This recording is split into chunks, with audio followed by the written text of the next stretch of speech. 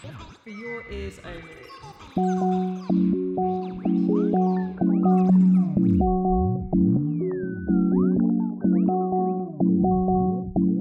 Hello and welcome to For Your Ears Only, the audio series that takes some deep dives into all things podcasting.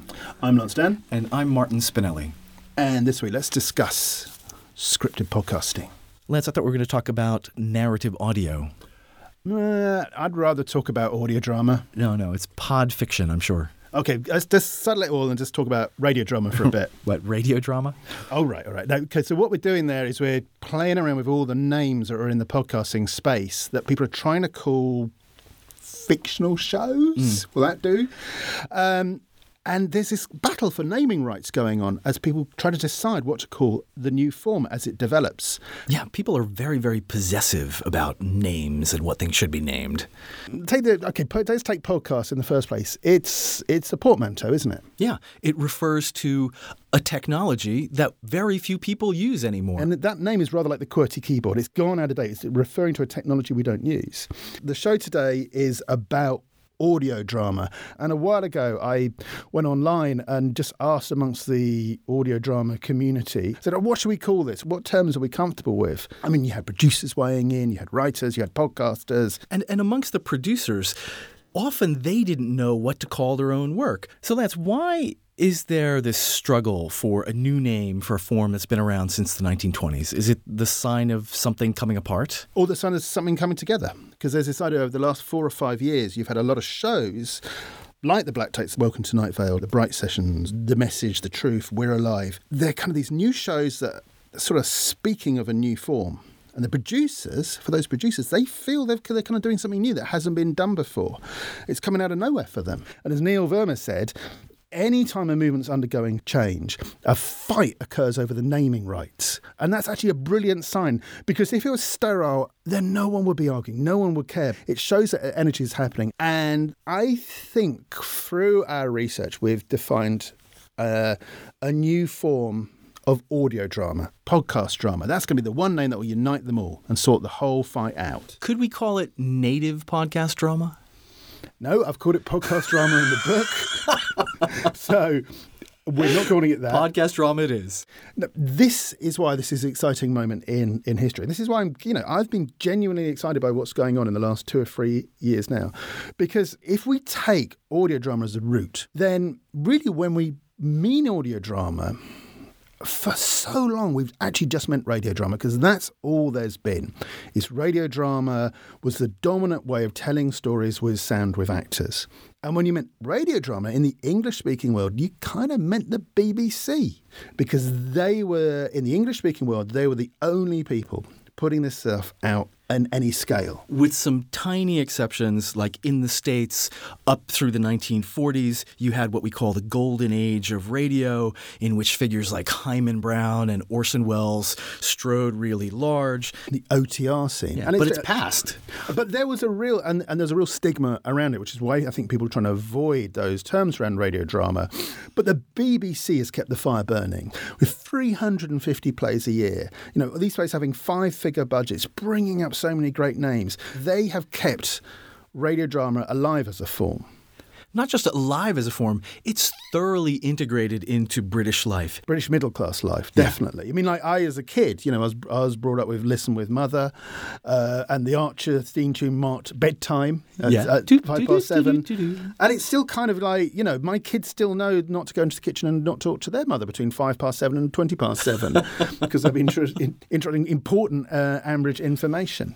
Those of you who have never heard The Archers because you don't live in Britain, you are in for a treat when the BBC one day makes available its 75-year archive of the happenings in Ambridge.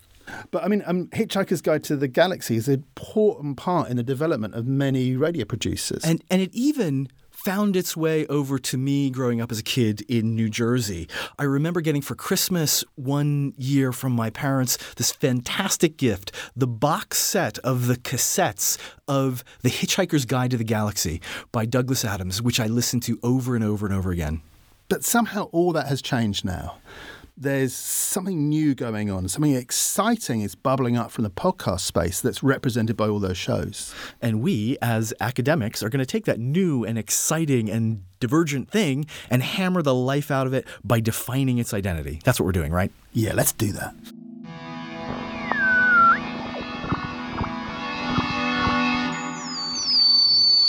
So radio drama has been around for, say, almost 100 years. If you look at those 100 years, there's been very few moments, very few kind of standout movements for the form, like you'd have, say, in cinema. So there's been no radio drama equivalent to noir or no new wave. So why is that, Lance? Well, possibly because radio is like an ephemeral medium. It's very hard to look at the history of radio because it's all gone off into the ether. Or possibly because radio drama has been, up until this point, so localized in the UK. And possibly because academics haven't written about it a lot. Yeah, I mean, certainly not in the same way, to the same depth that they have about cinema or TV. But now we've got all these new shows coming into the podcast space, and they're different. It feels like there's a movement. And it's a movement whose identity is quite removed from that of radio drama. Yeah, and this is one of your really significant contributions to the book. One of your many significant contributions to the book. The 3 different ways in which podcast drama is different. Can you tell us about those? Well, firstly, I identify the producers of the shows as coming from a very different background to radio drama producers. And secondly, the works tend to be really genre-based to appeal to a millennial listener. And thirdly, they always seem to have a framing device, a kind of context or something in the format that gives a reason for the show to exist. So what we're going to do is discuss some of these shows as great examples of these different traits, and then we're going to talk about where audio drama is going since we finished the book. So first of all, who are the producers of these podcast dramas? Well, they tend to be American. That means they don't carry with them the cultural baggage of the BBC and the expectations for audio and drama that all that implies. They didn't grow up listening to the Archers in the kitchen with their mothers, for example. Yeah, they grew up with cinema. They grew up with television and film, and even their idea of how dialogue works comes from cinematic traditions. So for them, it is revolutionary because they don't have this history. That's what Alex Blumberg says about Homecoming, that it's a revolutionary work. But Neil Verma, who's an academic who works in this film, counters by saying, well, your work can't be revolutionary if you don't know what you're revolting against. And a lot of these people aren't steeped in the history of radio drama, so they don't know this background at all. And in some ways that could be read as a negative, but also I kind of see that as a very positive thing because they're not encumbered with all that weight of trying to be original and trying to be new against 100 years of history. Yeah, how often can you start with a clean slate? It's hugely liberating to not be encumbered by all of that history and that awareness of the past. And you kind of get beyond this modernist mantra of make it new, and you have a fresh start that all these young podcast drama producers are just taking.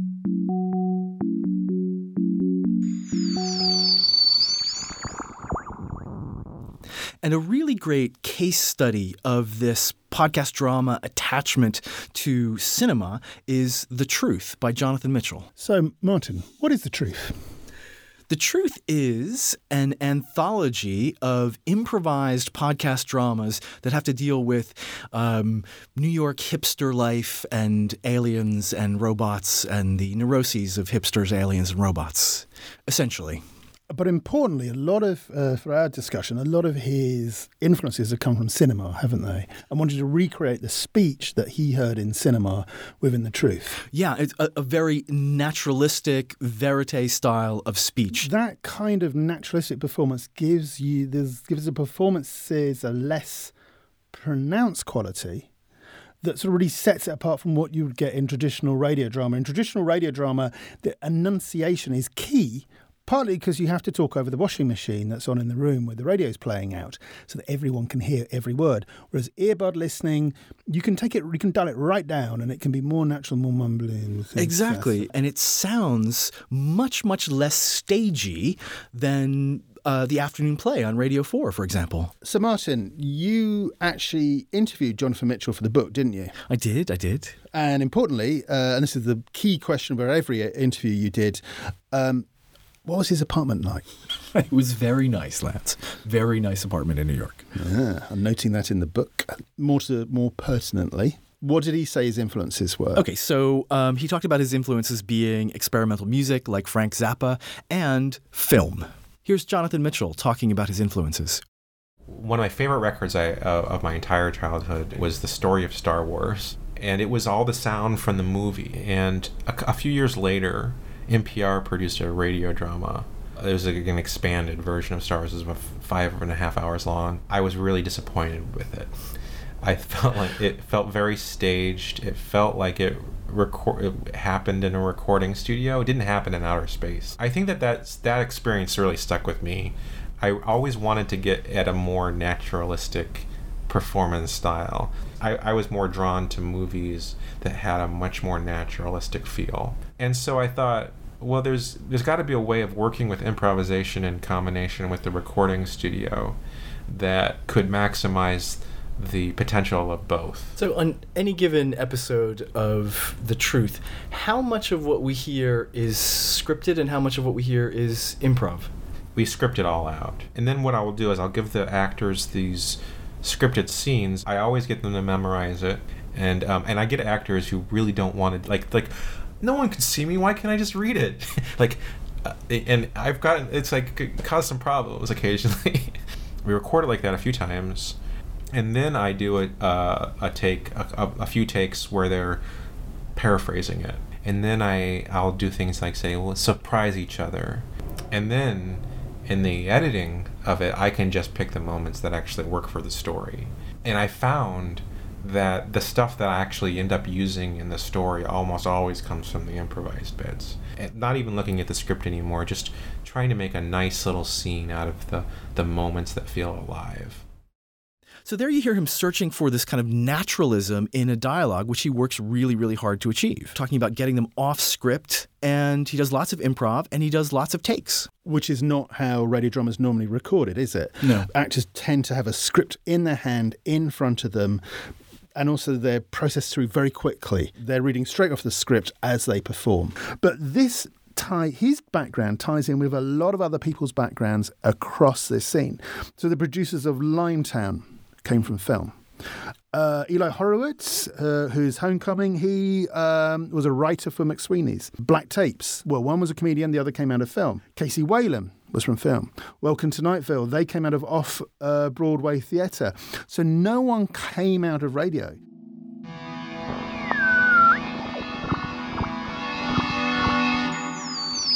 Right, so the second difference, let's talk about that. It's in the kind of shows that are getting made and who they're being made for. Okay, Lance, I've got the iTunes podcast drama chart open in front of me for the US. I'm going to name the podcast, and I want you to see if you can identify the genre. Easy. Number 1, Dolores Roach. Horror. The Angel of Vine. Detective. Yes. Number 3, Homecoming. Sci-fi thriller. Number 4, Imagined Life. No idea. Ooh. Fail. Kind of sci-fi-y, I think. Oh, is it? Oh, okay. Limetown. Horror. Black Tapes. Horror. Blackwood. Horror. Sandra. Bad sci-fi. Exeter. Oh, you detective. Know this one. Yes. And finally, The Truth, which we know. Oh, breaks the mold. But even then, it has a kind of little bit of the genre stuff, especially in the early ones. Yeah. Right, that shows you. There's a lot of genre shows. And that's kind of talking to a very different audience to traditional radio drama. What would you say the traditional audience for radio drama is, from the BBC, Martin? Well, it's ABC One, middle-aged, middle-class women. It is actually. That's what they say in their data. That, I know. They kind of list it. It's women doing housework, apparently. Yeah. And you actually, as producers, used to, they don't do it anymore. You get lists of like, at this juncture, the audience is doing household chores and needs something to relax. It's like, right, household chore drama. And as a producer, you're expected to work with that audience. You couldn't come in and suggest, I want to do a dark cannibal horror like you have with Dolores Roach, because the audience doesn't want to do ironing and listening to people eating each other. Whereas in podcasting... Not in your house, maybe. All right, in yours. But in podcasting, it's different because you can find your own audience. You can decide who your audience are, and they're younger. They're more interested in genre forms. They are also more interested in cinema. So they're That's what they want, not this sort of more tightly defined material that you tend to get from BBC and from radio drama. Okay, so you've got podcast producers producing whatever they want for whatever audience they want. They're younger, they grew up with films, game culture, HBO box sets. So their series kind of feel like those forms. They're longer and they're very genre-driven, right? Also, you get a lot of replication, as we saw, a lot of shows, just me going horror, horror, horror. In some ways, is that shows copying each other, or could we argue that's a movement? That's a particular art form where people are being influenced by the same sort of things and pushing in the same directions. Yeah, you could make that case. Thank you. Okay, so speaking of genre podcasts, let's look at Casey Wayland and We're Alive, the zombie podcast. So Casey and We're Alive fits at least two of the criteria of a podcast drama. And I interviewed Casey in Los Angeles, and he talked a lot about cinema. That was his first love. We're Alive is a really important show because it's like a gateway show. It introduced a lot of people to the form. These were people who had no experience of audio drama. They didn't even know it was a thing. It was inconceivable you could tell a story without pictures. But they did love their zombies. They did. And it broke out as a hit show in 2008 when popular culture in America, anyway, was at kind of peak zombie moment. Right. And it was almost like there was a gap for a zombie podcast. It fitted in and it found a huge audience. And now it's over 100 million downloads and is a franchise. So here's a clip from We're Alive. You hear that? How can you hear anything over that alarm? It's getting closer. Come on, stop pulling. Guys? They're coming! Shoot the ones dragging down the barbed wire. I'm trying, damn it! Wait! There's too many! They're on fire! He's not stopping! Aim Help. for the head. Somebody! Come on, Angel. What the hell are you doing? It's jammed! Yeah, no shit. They're over the fence! Is that Get inside. Where? The vault. Move it. Saul, what did you do? Saul, help me with the door. We gotta go! Run! Guys!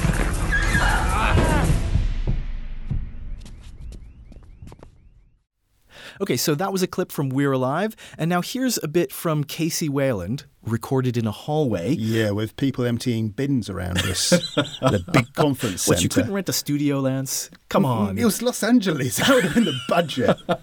You got me out there. That was a miracle. Anyway, here's Casey Wayland talking about his influences on his work and his inspirations for We're Alive. When I initially started out doing audio dramas, I didn't see it as I do now. I saw it as the medium was going to be an opportunity to bring one of my stories to life. I was trying to, at the time, figure out a way of bringing this zombie horror survival show to television. At the time, in 2009, there was no Walking Dead, and I thought, oh, this is a great empty spot in the TV lineup. Like, this would be a great story. So I started developing We're Alive for that intention, and then it was going to be incredibly hard to get on the air. I mean, I was a small producer, I was a student at the time, and I was like, well, I don't think it's ever going to hit the mass market. I'm not going to be able to get to the right person to produce. So I thought, well, if I start doing it as an audio drama, maybe later on I can adapt it or go into television.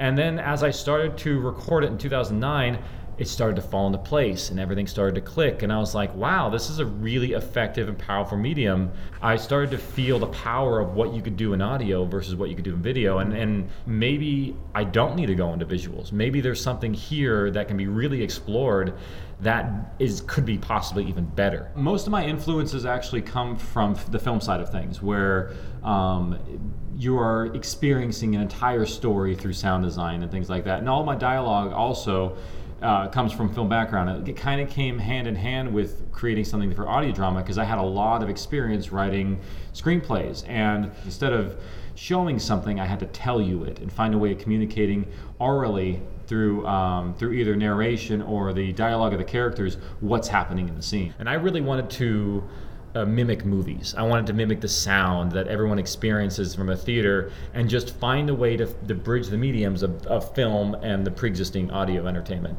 And if I could make them two merge together, I thought that we could bring in like a new fascination with the medium and get those people who are used to watching movies and love movies, but this is just something else. This is something just a little bit in between a book and a movie.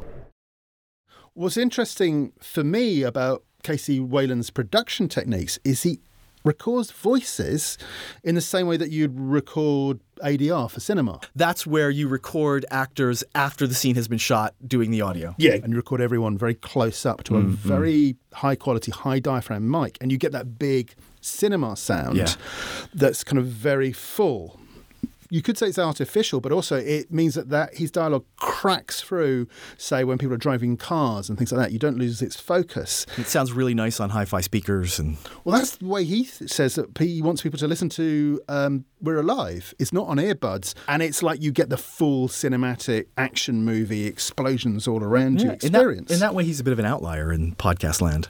And you've got to remember, that's a million miles away from the sensibilities of the BBC, isn't it? Where everything's coming out of theatre and it's all dialogue and character and limited action. I think the only person who from that tradition who comes close to it is Dirk Maggs, who uses sound and music in the same way and has a cinematic approach. And he did Neverwhere a lot work with Neil Gaiman, but prior to that he kind of got noticed for wanting to do big alien invasion things for the BBC, and the big thing was like, I want to make this cinematic. So in sound, We're Alive isn't necessarily typical of a lot of podcast dramas, but in the way that it was recorded and the infrastructure around how he put it together, that's very much comes out of the podcast drama scene, because everything had to be stripped down and done cheaply.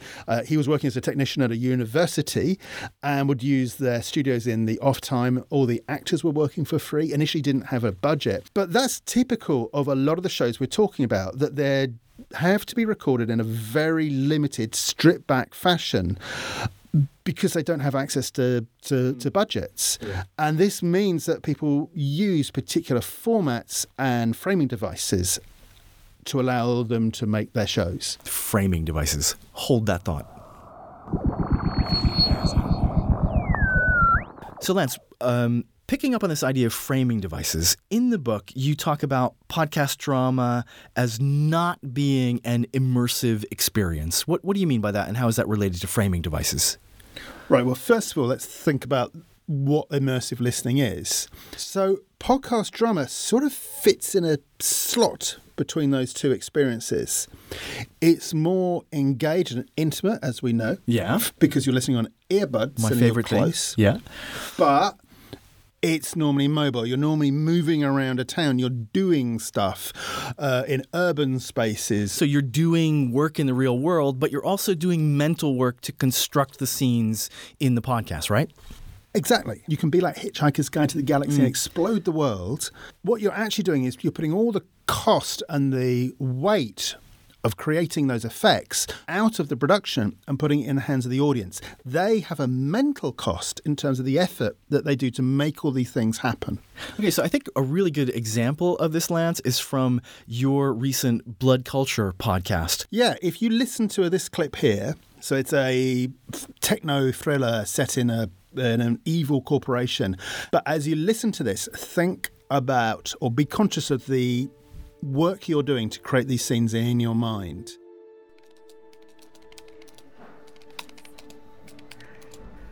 Blood has been thrown at the walls of our offices.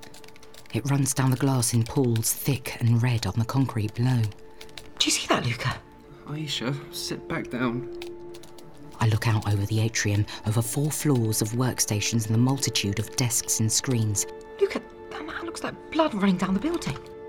But no one has noticed. Heads are bent, faces bathed in monitor glare.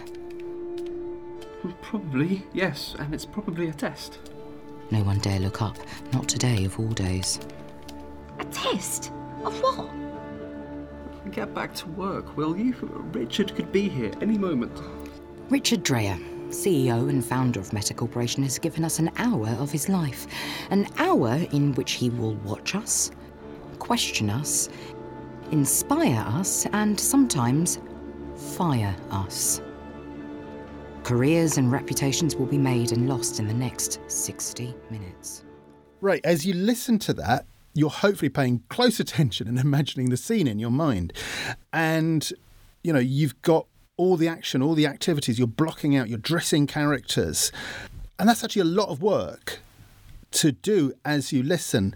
And that means that it's going to be very difficult to listen to that and still be in an urban space. Yeah, and Ella Gray Thomas, one of our producers, put together a piece which illustrates this really nicely. Do I have my keys? Yes, I do. That's good. You know, I've never understood the theme tune for this show. Oh, someone's left the door open. That's really useful. Bye, see you later. Okay, here I go.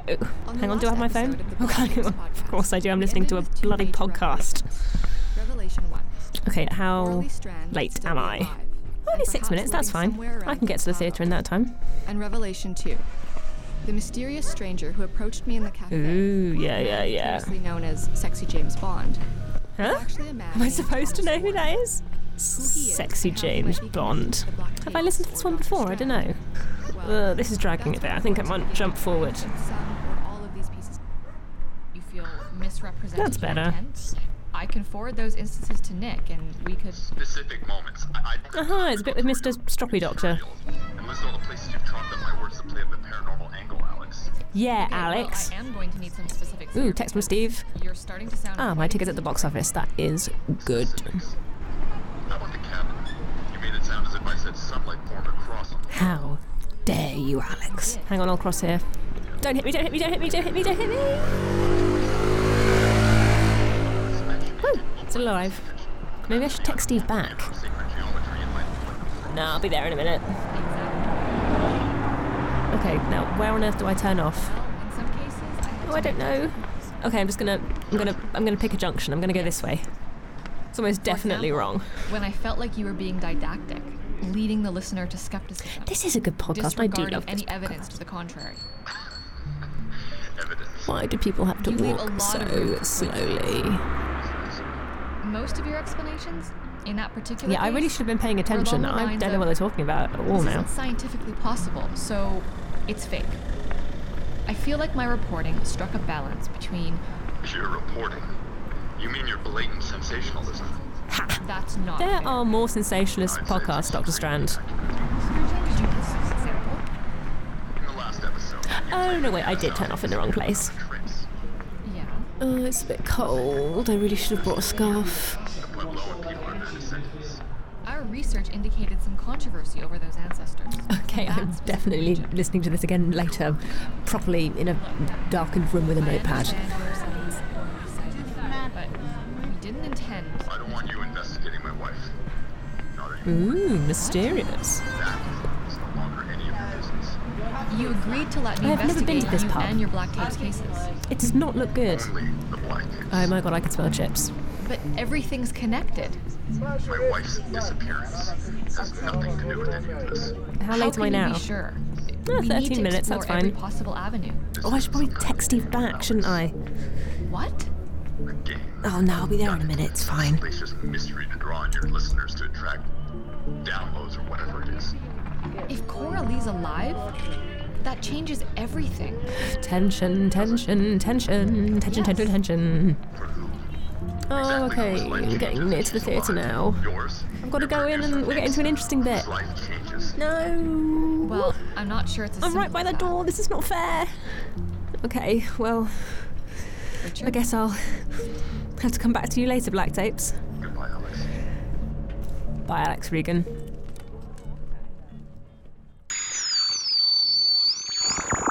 Urban listening on the move, listening to your down the street and avoiding dog poos. That's the one I always say. And then boom, your concentration's gone and you're out of that world you were listening to. Which is why podcast drama kind of lightens the load on the listener. You have a device that stops you having to do half the work. It's not necessarily a narrator who's telling you the story. It's more in the same way that, well, look, when you listen to Serial, you don't imagine Sarah sitting in a studio in front of a microphone, do you? Because there is not really a scene, right? This is the way podcast drama works. It lightens the cognitive load on the audience. So it places a narrator, a reporter into the story. The very first radio drama did this, didn't it? Richard Hughes's Comedy of Danger. It was set in a mine shaft, right? Yeah, the very first line of the first ever specifically written radio drama was "The lights have gone out." And it was like this bunch of miners in a mine. And because they couldn't imagine that the audience could picture all the scenes in their head as they happened. So they thought, let's make the audience as blind as the actors. In a way, they sort of made an immersive experience there. Because actually, if you close your eyes, you can imagine that you're part of the scene, which is quite radical. I don't think a recording of that exists. Kind of in a way, this is what especially the Verite podcast is doing, they're making it feel real and putting you in that situation where you don't have to imagine everything. Yeah, they're giving you a reason to be in the scene. Which is why in so much radio drama and now podcast drama, there's this requirement for a framing device. And I'm thinking in particular of what is arguably the most famous radio broadcast of all times, the 1938 Mercury Radio Theater on the Air broadcast by Orson Welles of The War of the Worlds, which starts off with the frame of people listening to radios, to Raymond Rockello and his orchestra on their radios. And what's the biggest podcast drama? That would be Welcome to Night Vale, Which and it's is? the same thing. It's got Cecil, who is the presenter at Night Vale Community Radio, in front of a microphone. So the audience is once again invited to think that they are listening to Cecil on Night Vale Community Radio. Offering you cinema for the ears. Cinema for the ears. That so many podcast drama producers and podcast makers in general reference. There are lots of references to movies in your head, cinema for the ears. When you're in a cinema, you're in this dark space and you're completely absorbed in the film. And that's sort of what a lot of podcast producers want to recreate. But by setting it up as simply being cinema for the ears, that's not what the form is. It's something else. It's something bigger than that. Because you're suggesting that podcasting is this deficient medium. It's cinema, but with the pictures cut off. It's missing a sense that should really be there. Whereas actually the whole load of more work is going on, because in order to engage with it, you're using a different set of mental processes. Yeah.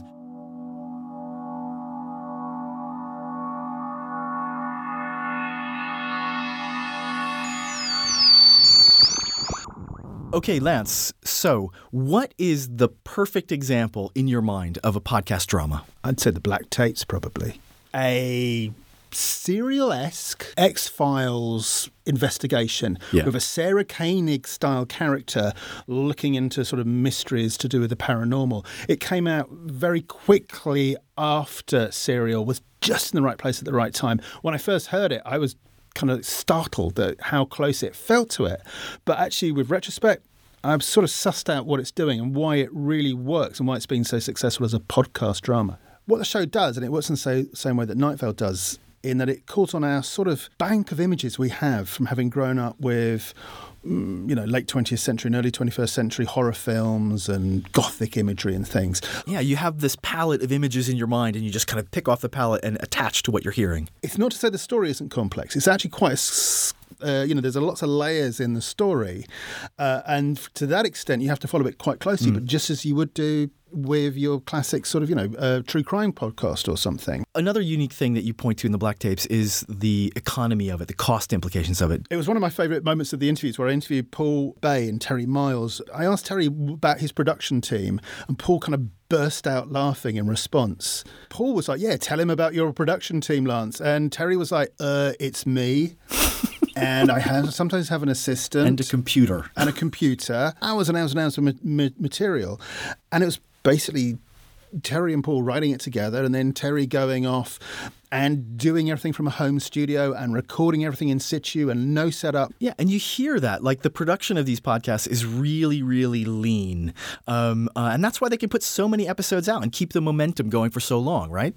100% true. That's so important. I mean, Bright Sessions was essentially two characters talking in a psychiatrist's room. And that's why she's been able to produce 50 episodes and grow audience. And it's become quite a phenomena too. So let's compare this. You do a lot of work for the BBC. What's the rate for a 45-minute program of BBC radio drama?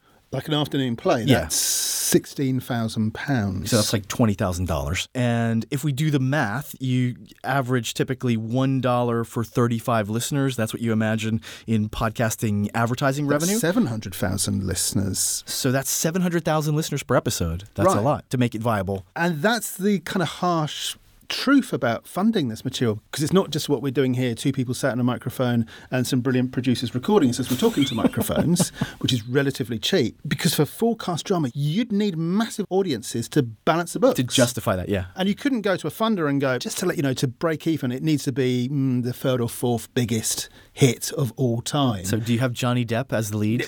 That's what you end up doing. You find yourself having to think about shortcutting to get success and grow audience in that way. So one of the ways that people make this economic situation work for them is to think about licensing deals, right? It's become really clear that that's one of the main ways that people are trying to fund podcasts, and things have kind of moved on, that people are using podcasts as a way of trialing out, piloting ideas, and piloting ideas cheaply before turning them into TV series. Where the real money is. Actually, I think this is a useful juncture for us to really look at what's happened in this scene since we finished the book. And also, let's ask Ella to join us, Ella Gray Thomas, producer, who's going to have some insight on the podcast scene at the moment.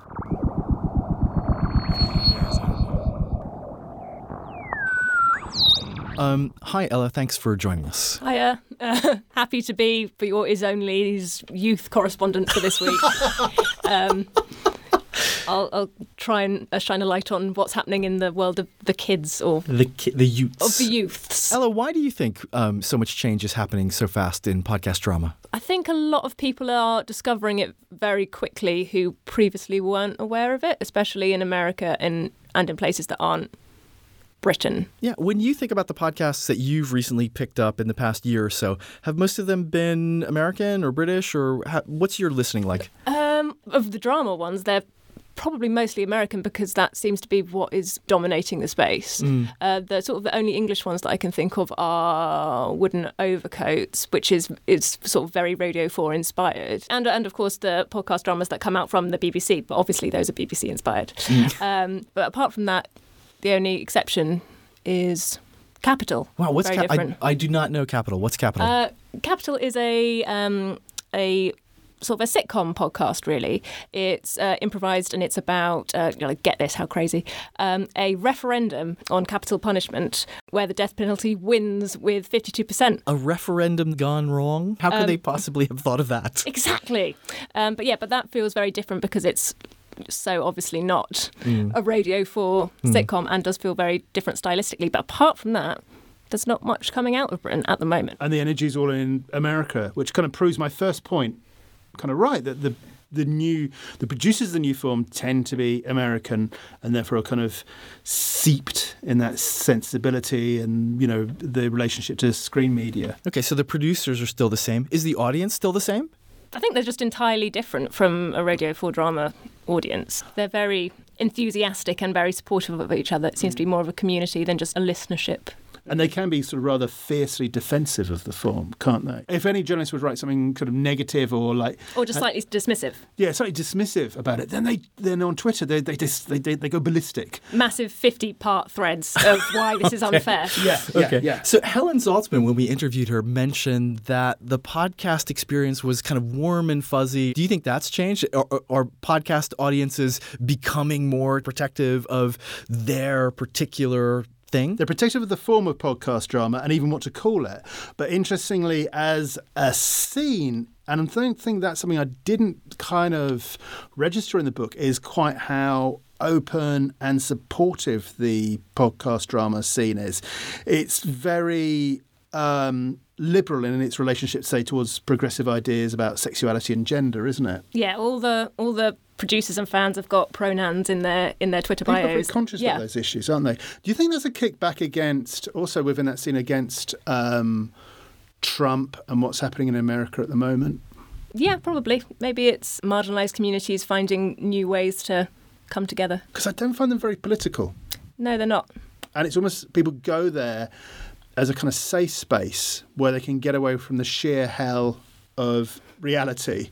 So one of the things you mentioned, Lance, in the show is this idea of the framing device. And one of my favorite podcast dramas is Limetown, which is all based around collected tapes and collected audio. Have we moved on, you think, to a space where framing devices are less important or less necessary?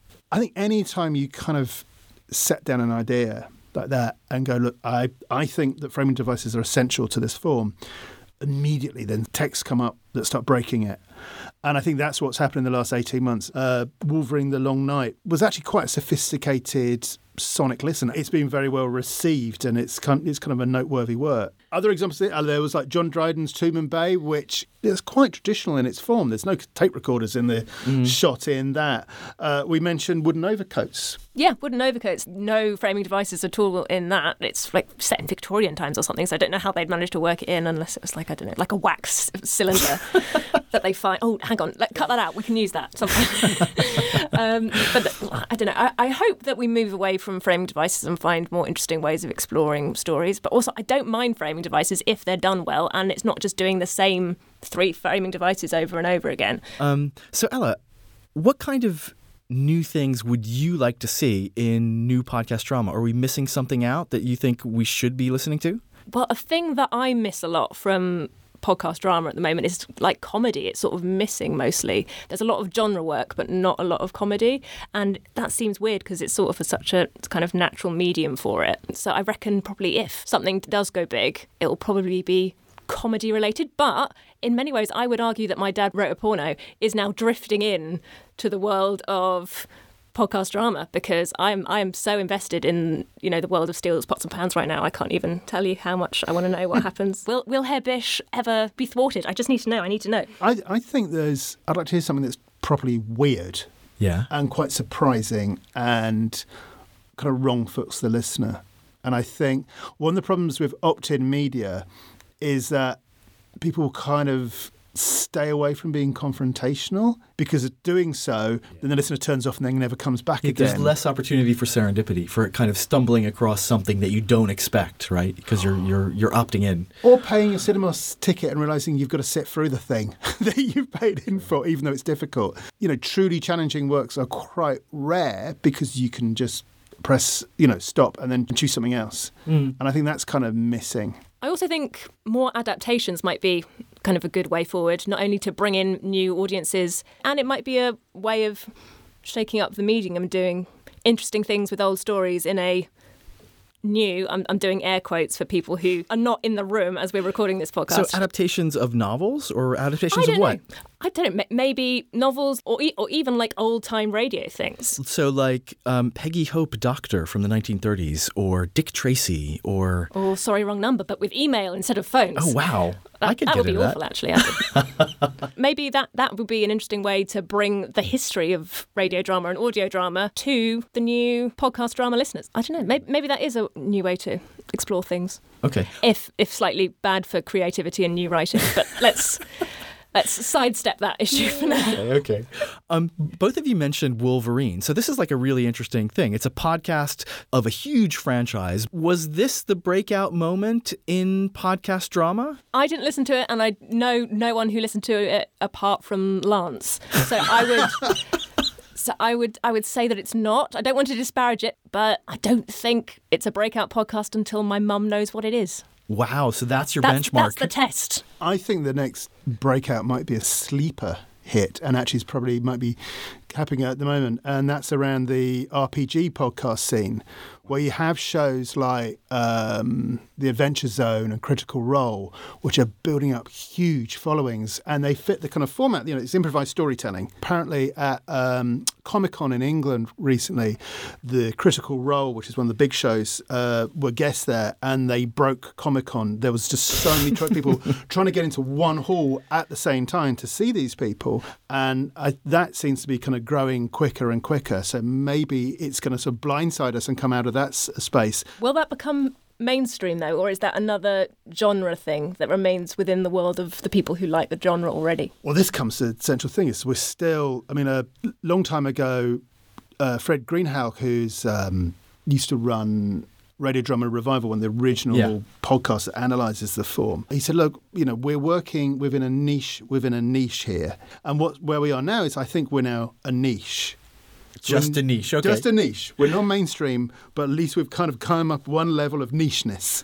Random question here that may disrupt things, but do we want to become mainstream? Will that ruin the fun? Wow. Like, isn't niche better? isn't there more room for play and for creativity rather than in the slap bang of the middle of the mainstream?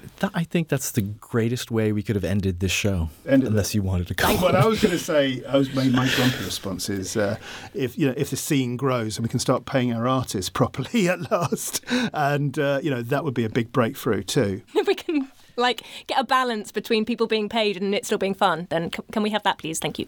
Yeah, not paid too much, though. Yeah, not too much.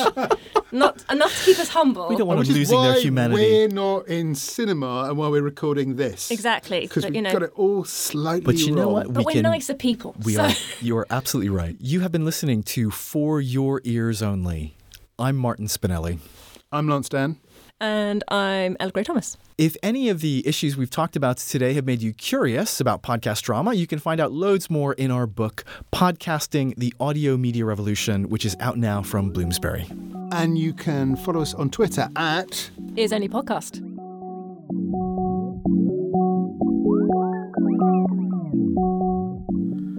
For Your Ears Only was produced by Ella Gray Thomas and Jack F. Dewars.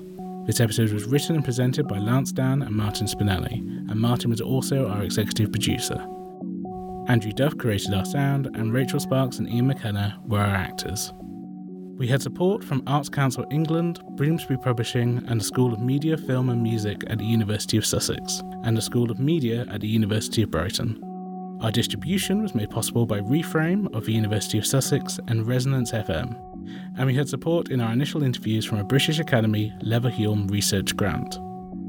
For more information, please visit earsonlypodcast.com.